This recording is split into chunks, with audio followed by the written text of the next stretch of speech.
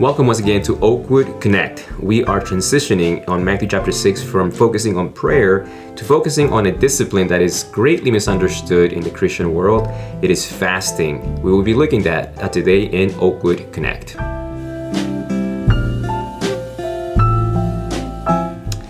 All right, John, I'm excited. We're going to be talking about something that, like I said in the introduction, many Christians have heard about it, are not sure about it.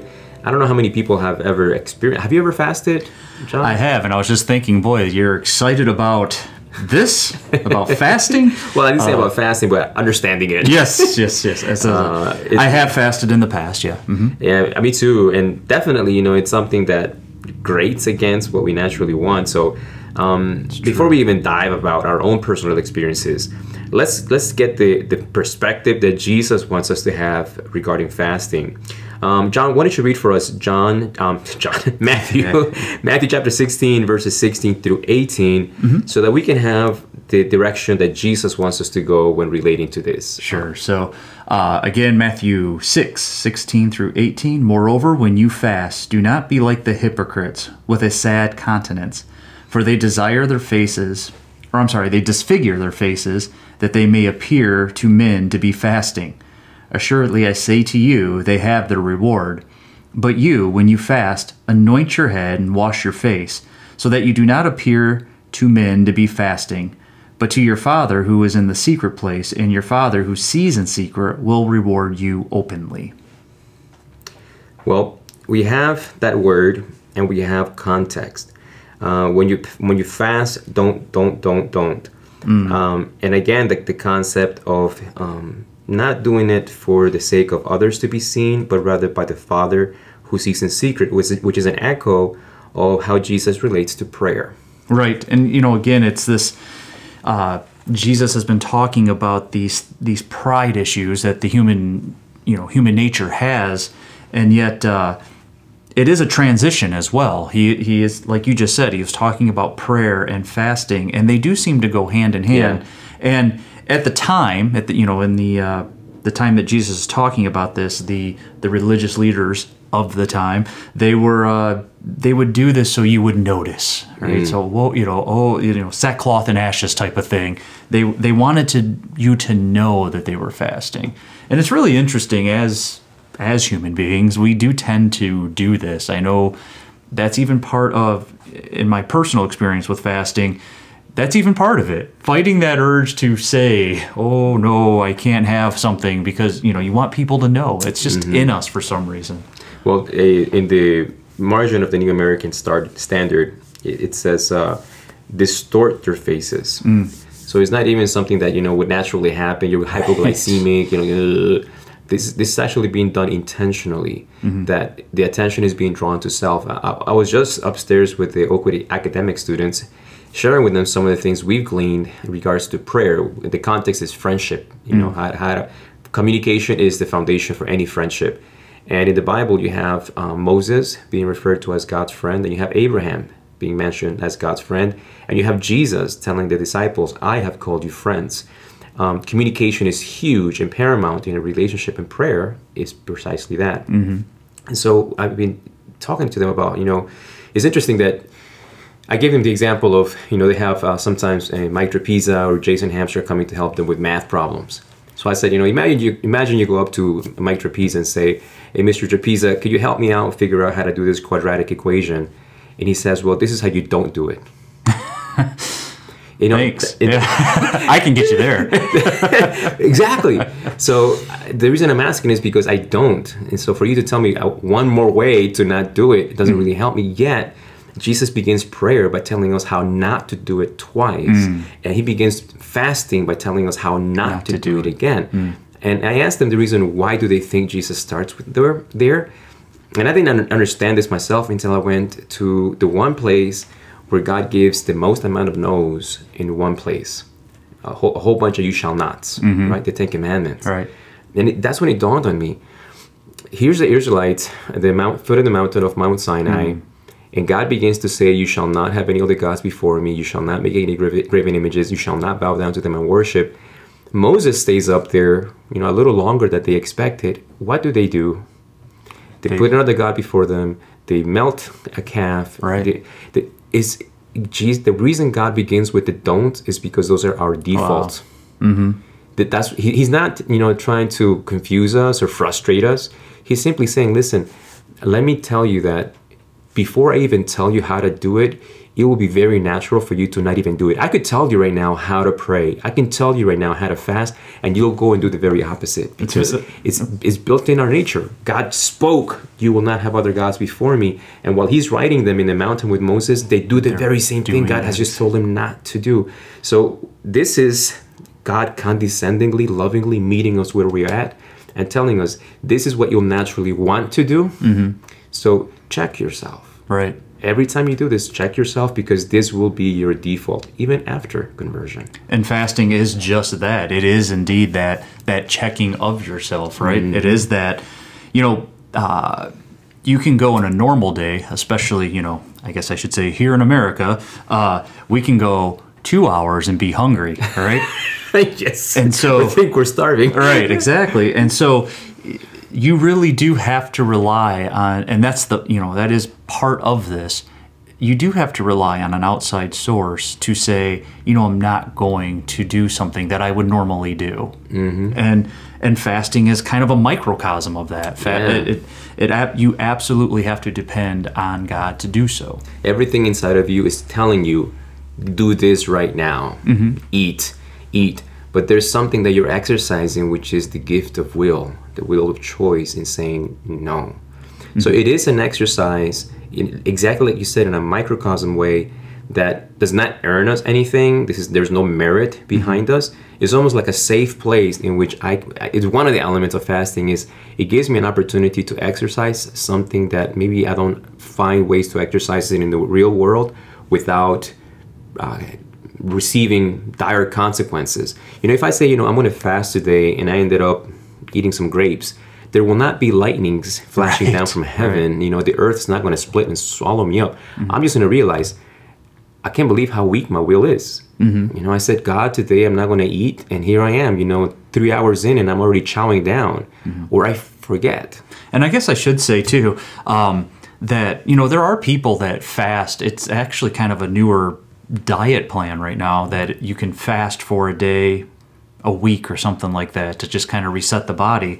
But that's not what we're talking about here, because there is still that element of pride there. Mm-hmm. So yes, you can fast without God, but you still have a goal in mind. Your goal is yourself. Yeah. This is something different. Jesus implements this, or God, I should say, implements fasting for a different reason. And like you said, we can forget awfully easily, quote unquote. But this is, again, we're almost resetting ourselves. Yeah, and I'm glad you said that. Maybe we should expand like Jesus does on the don'ts. Fasting is also not hunger strike. Right. This mm-hmm. is not like, when Gandhi fasted so that Britain could let India go free. We're not saying, God, I need a new car, so I'm going to starve for the next 3 days. Right. Or other things that would be noble. I want my child to be converted, so I'm not going to eat for a whole week. Mm-hmm. A fasting is not a hunger strike. It is not a method by which we can truly twist God's arm into doing what we want. It's the actual very opposite. It is. And actually, as you think about food in Scripture, it really does point to this. It isn't exactly what you're saying where, okay, now you owe me once again. Mm-hmm. God, you owe me because I did this. It's actually quite the opposite. We have this thing called righteousness by faith as Christians. And it almost sounds too easy, sometimes. Sometimes we might abuse it a little bit. And Christ does everything for us, and that's absolutely true. But there is still a sacrifice on our part. There is this sacrifice of turning back to God, which isn't very easy for us. You just use the example. Moses is on the mount getting the commandments. He wasn't there for very long, and yet they started going back to idol worshiping. Default. Yeah, exactly. So it's very easy for us to say, okay, Jesus did it all, well then I'm good, I don't have to do anything. Mm-hmm. We have to turn back. We do have to turn back to God. And what this fasting thing does, again, it has us kind of food, our appetites always seem to go against that. It always seems to go against God. That's where my thought was going. It is interesting that you're going in that direction because in our conversation prior to recording this, you did mention, where the Bible begins with this issue. Right. The Bible begins with the issue that food became the means by which we turn away from God. Food became, and it's not, I'm not advocating that food is bad. Right. But that rather there was a specific fruit in the garden from a specific tree that God said, that won't give you life. Life will not be found there. And humanity actually accepted the lie that food would actually yield me becoming God. And that's exactly it. Sometimes I think we simplify what happened at the fall. It wasn't that Eve was hungry. She had plenty to eat. It was that desire to, God guaranteed her life, and she wanted something more than that. And that was that's the appetite. When we talk about appetite, it's not just I'm hungry. There's something that goes along with that. Our appetites can take us elsewhere. It doesn't, and by the way, when we talk about appetite, it's not just food. Yeah. We have appetites for other things that aren't good for us. And that's what Christ is talking about. Yes, you can boil it, you can simplify it to hunger or to food, because even in that, even though it's so simple, we fail in it. Yeah. So, again, it's a microcosm of a bigger issue, I would say. And in the Garden of Eden, the food became the emblem of, I need this to achieve a higher goal. Right. I'll become like God. And why would I want to become like God? So I don't need him. Exactly. So in essence is, if I can become like God, I no longer need God. In Matthew chapter 4, which we just covered, it's almost like this building up on the gospel. In Matthew chapter 4, the very first temptation Jesus encounters is about appetite. It's about food. And Jesus here reverses the lie and restores humanity to the truth. In Romans chapter 1, it says that we failed because we exchanged the truth about God for the lie about God. But here Jesus is reversing it. In Genesis chapter 3, we came to believe that since I can become like God, I don't need God anymore to live. But in Matthew chapter 4, verse 4, Jesus refutes that lie by saying, it is written, man shall not live by food, but by every word that proceeds out of the mouth of God. Life is found in trusting God's word, even at the denial of food. And this, I believe, is the principle that needs to guide the practice of fasting. Fasting is not hunger striking. Fasting is not manipulating God or trying to earn, and definitely not trying to get brownie points with other brothers and sisters. At the core of fasting lies this reversal of the lie into the truth. And fasting, in a way, this is my personal experience. And I have done both kinds of fasting. I've done the fasting in preparation for, exam. I have to get something injected so that they can look at my intestines. So it has nothing to do with spirituality. Right. I'm talking about the intentional time when I told the Lord, I'm not going to eat today. And throughout the day, I kept centering myself why I am doing this. Every time I would get a pang of hunger, I made the choice, I'm going to pray. Amen. Right. And every time I get a hunger pang, I'm going to say, Father, at this time in my life, I recognize more than ever that I need you more than food. And I recognize and I confess to you, and I am sorry that I crave that sandwich more than your word and prayer. I have never forgotten to eat. Whenever my stomach growls, I'm there with food. But when my soul has been starving, when my heart has been empty, I have been comfortable going for days without you, and I've been okay with that. I have embraced the truth that I need food to live. God's optional. Whereas in this statement, Jesus says it is, man cannot live only by eating food. The only way that I live is trusting and submission, which is what you're saying. Righteousness by faith is not simply this, roller coaster in which you just scoot down. It's that there is a yielding of myself. When Jesus says, take up your cross and follow me, that's not right. It's not that God is making it hard. Sin is making it hard. Exactly. Jesus says, my yoke is easy, but sin deceives us into thinking, oh, it's so hard. And I think fasting allows for that. Let's confront it, right? Let's confront it. Here in America, we get calories in our bodies already that could easily carry us for a week. Right. So there's no way that you have to worry about, I need to say this parenthesis, I forgot to say it earlier. There are health conditions like diabetes and things like that. So if you're listening, we don't want you to feel guilty or, that you're cornered, that, you have to endure a whole day without food. If you're brittle diabetic or you have other conditions and you have to have food with medicine, I'm glad I was a nurse. Yes, Just thought of this little disclaimer. Thank you. Maybe we should have had that at the beginning. But if you're listening to this, though we are talking about food, there are other things that we can fast from as well. Absolutely. That some people will even forego food to partake of. Mm-hmm. So in that context, whatever we have on planet Earth that can deceive us into thinking, I need this more than God, fasting is a physical act of faith in which you are declaring the very opposite. I renounce the belief in this lie that I needed this relationship, that I needed this job, or that I need money or food more than I need God. Fasting is an act of faith in which I try to restore my conviction that above anything and everything on this earth, I need God. It's interesting going through Genesis, talking about Genesis again. I've recently been going through it again, and on the sixth day, man was created, but also all the land beasts were created. Mm-hmm. And I've always thought, why did he do both on the sixth day? The fifth day, in my opinion, is the most disappointing day of creation. Fish and birds, right? He needed a whole day for fish and birds. Why did he do that? Seems like he could have put the animals on that day too. Mm-hmm. And so we do have this, we have a connection to the beast, the land beast. You think of your dog or your cat or your pets like that. But really what it does, it makes you think the difference between us and the animals in the animal kingdom is we have thought, right? God's breath brought us life. And we know through the creation story that his light was there, his life was there, and we have wisdom. He gives us wisdom. What separates us from the animals is that we can make decisions. Mm-hmm. An animal, they don't think about morality.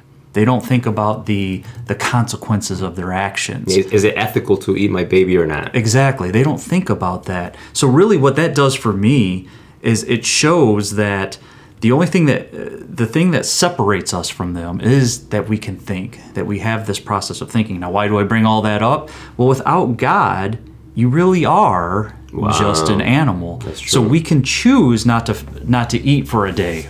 For example, again, as we use that as an example, an animal doesn't do that. Yeah, like if you were to leave your dog a bowl full of food and say, for this day, chill with the food and wait for tomorrow. Mm-hmm.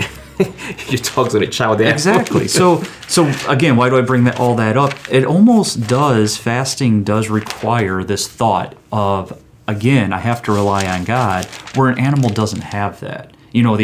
We believe in a creation story. The opposite of that is we crawled up out of the mud and somehow this formed, and we're animals. Yeah, we're animals, and there's just no way we can. We're animals that can do math, right?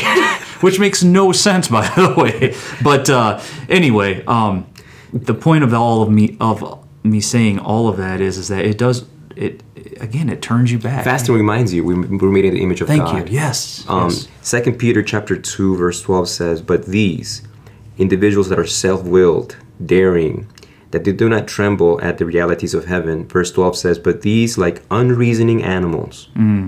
There you go. Right. So the Bible makes that comparison in that maybe there is a reason why God made humans and animals on the same day, to say they're not the same. Right. Because when he creates man, he says, "Let us make man in our image," something he has not said to any of the creation prior to. Exactly. And fasting is my capacity to exercise something that a dog, a cat, a fish, a shark, a whale, none of those animals have, which is, I have food in front of me, my stomach is starving, but I'm not going to eat it. Exactly. So there is that component of reminding, I guess. Then that's powerful. Fasting can remind me I am a child made in God's image, because I can make choices animals cannot. And because of that, I'm not just going to relate to this sandwich or this whatever food that's in front of me.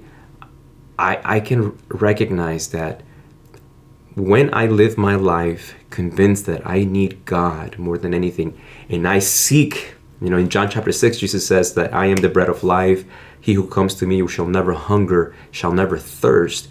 When I'm satisfied with Jesus, he empowers me to also deny myself the other appetites in my life. Mm-hmm. The other things that, Paul and Peter and the other biblical writers also compare animalistic character traits to those individuals that cannot have restraint on their passions, on their anger, and things like that. So fasting, it doesn't change me. Fasting is a physical, tangible way of reminding me who I've been being created to be. Right on. Exactly. And again, this,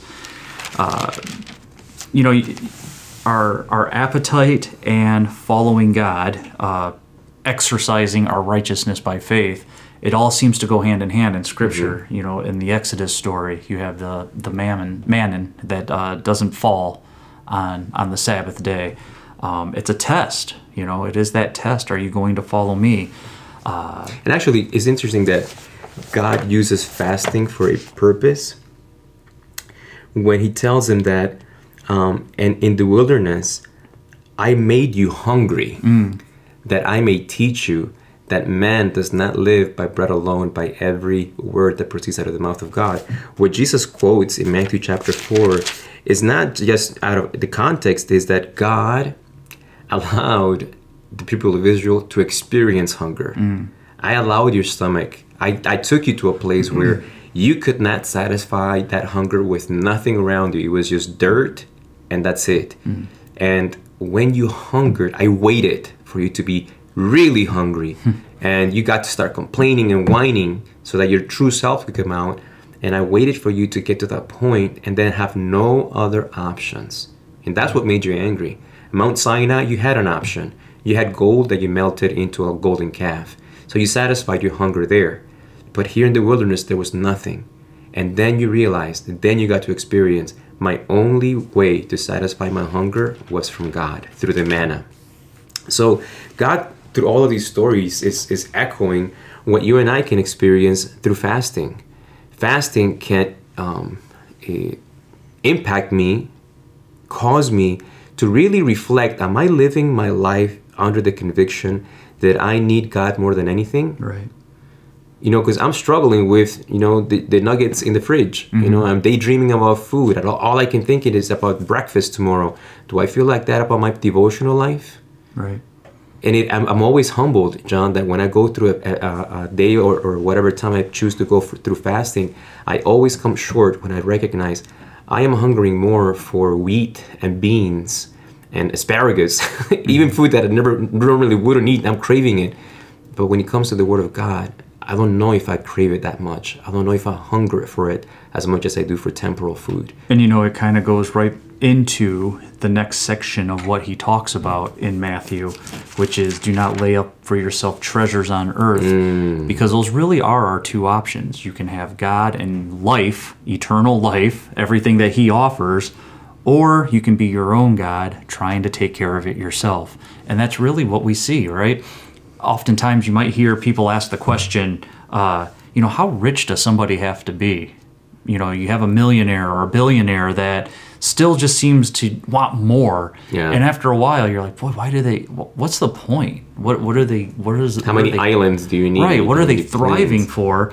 And I really think they've gone back into that animalistic type of thing. They just don't know any better. They just keep going. They just keep going. Where those who follow Christ, that's not as important. Yes, we want to provide for our families and all of those things. But it doesn't consume me. But it doesn't consume us, exactly. It doesn't lead me to convince me that I need more money because that will solve my problems, or I need more of this, or if I can only have a upgraded or a larger house, larger TV, bigger car.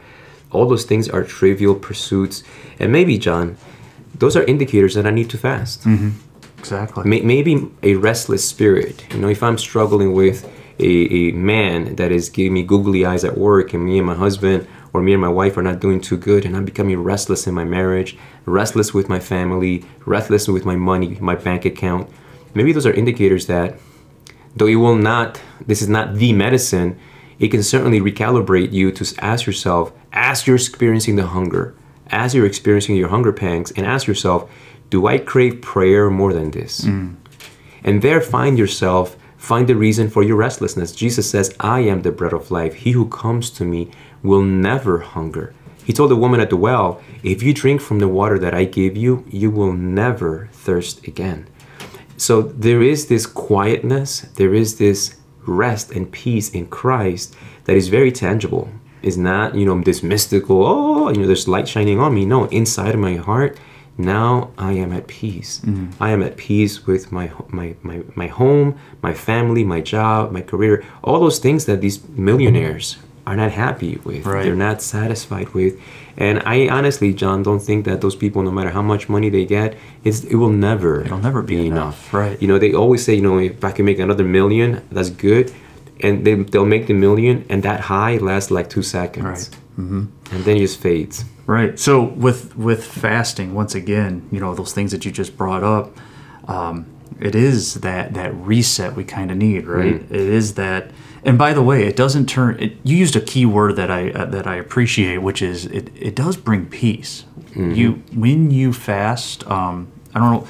My experience, once again, is because you are relying on Christ, you are relying on God. I think fasting has this negative connotation to it, to where I don't want to do that. You know, that's a distortion of the faith. Right, it's got to hurt in order to be good. Exactly, it's going to hurt, and it's something I don't want to do. But in it is the blessing. The blessing is there that you, you have that connection that you might forget about. It's a paradox, because in the end, Jesus tells us to fast. Jesus doesn't say don't fast. Right. He's like, but if you fast this way, forget it.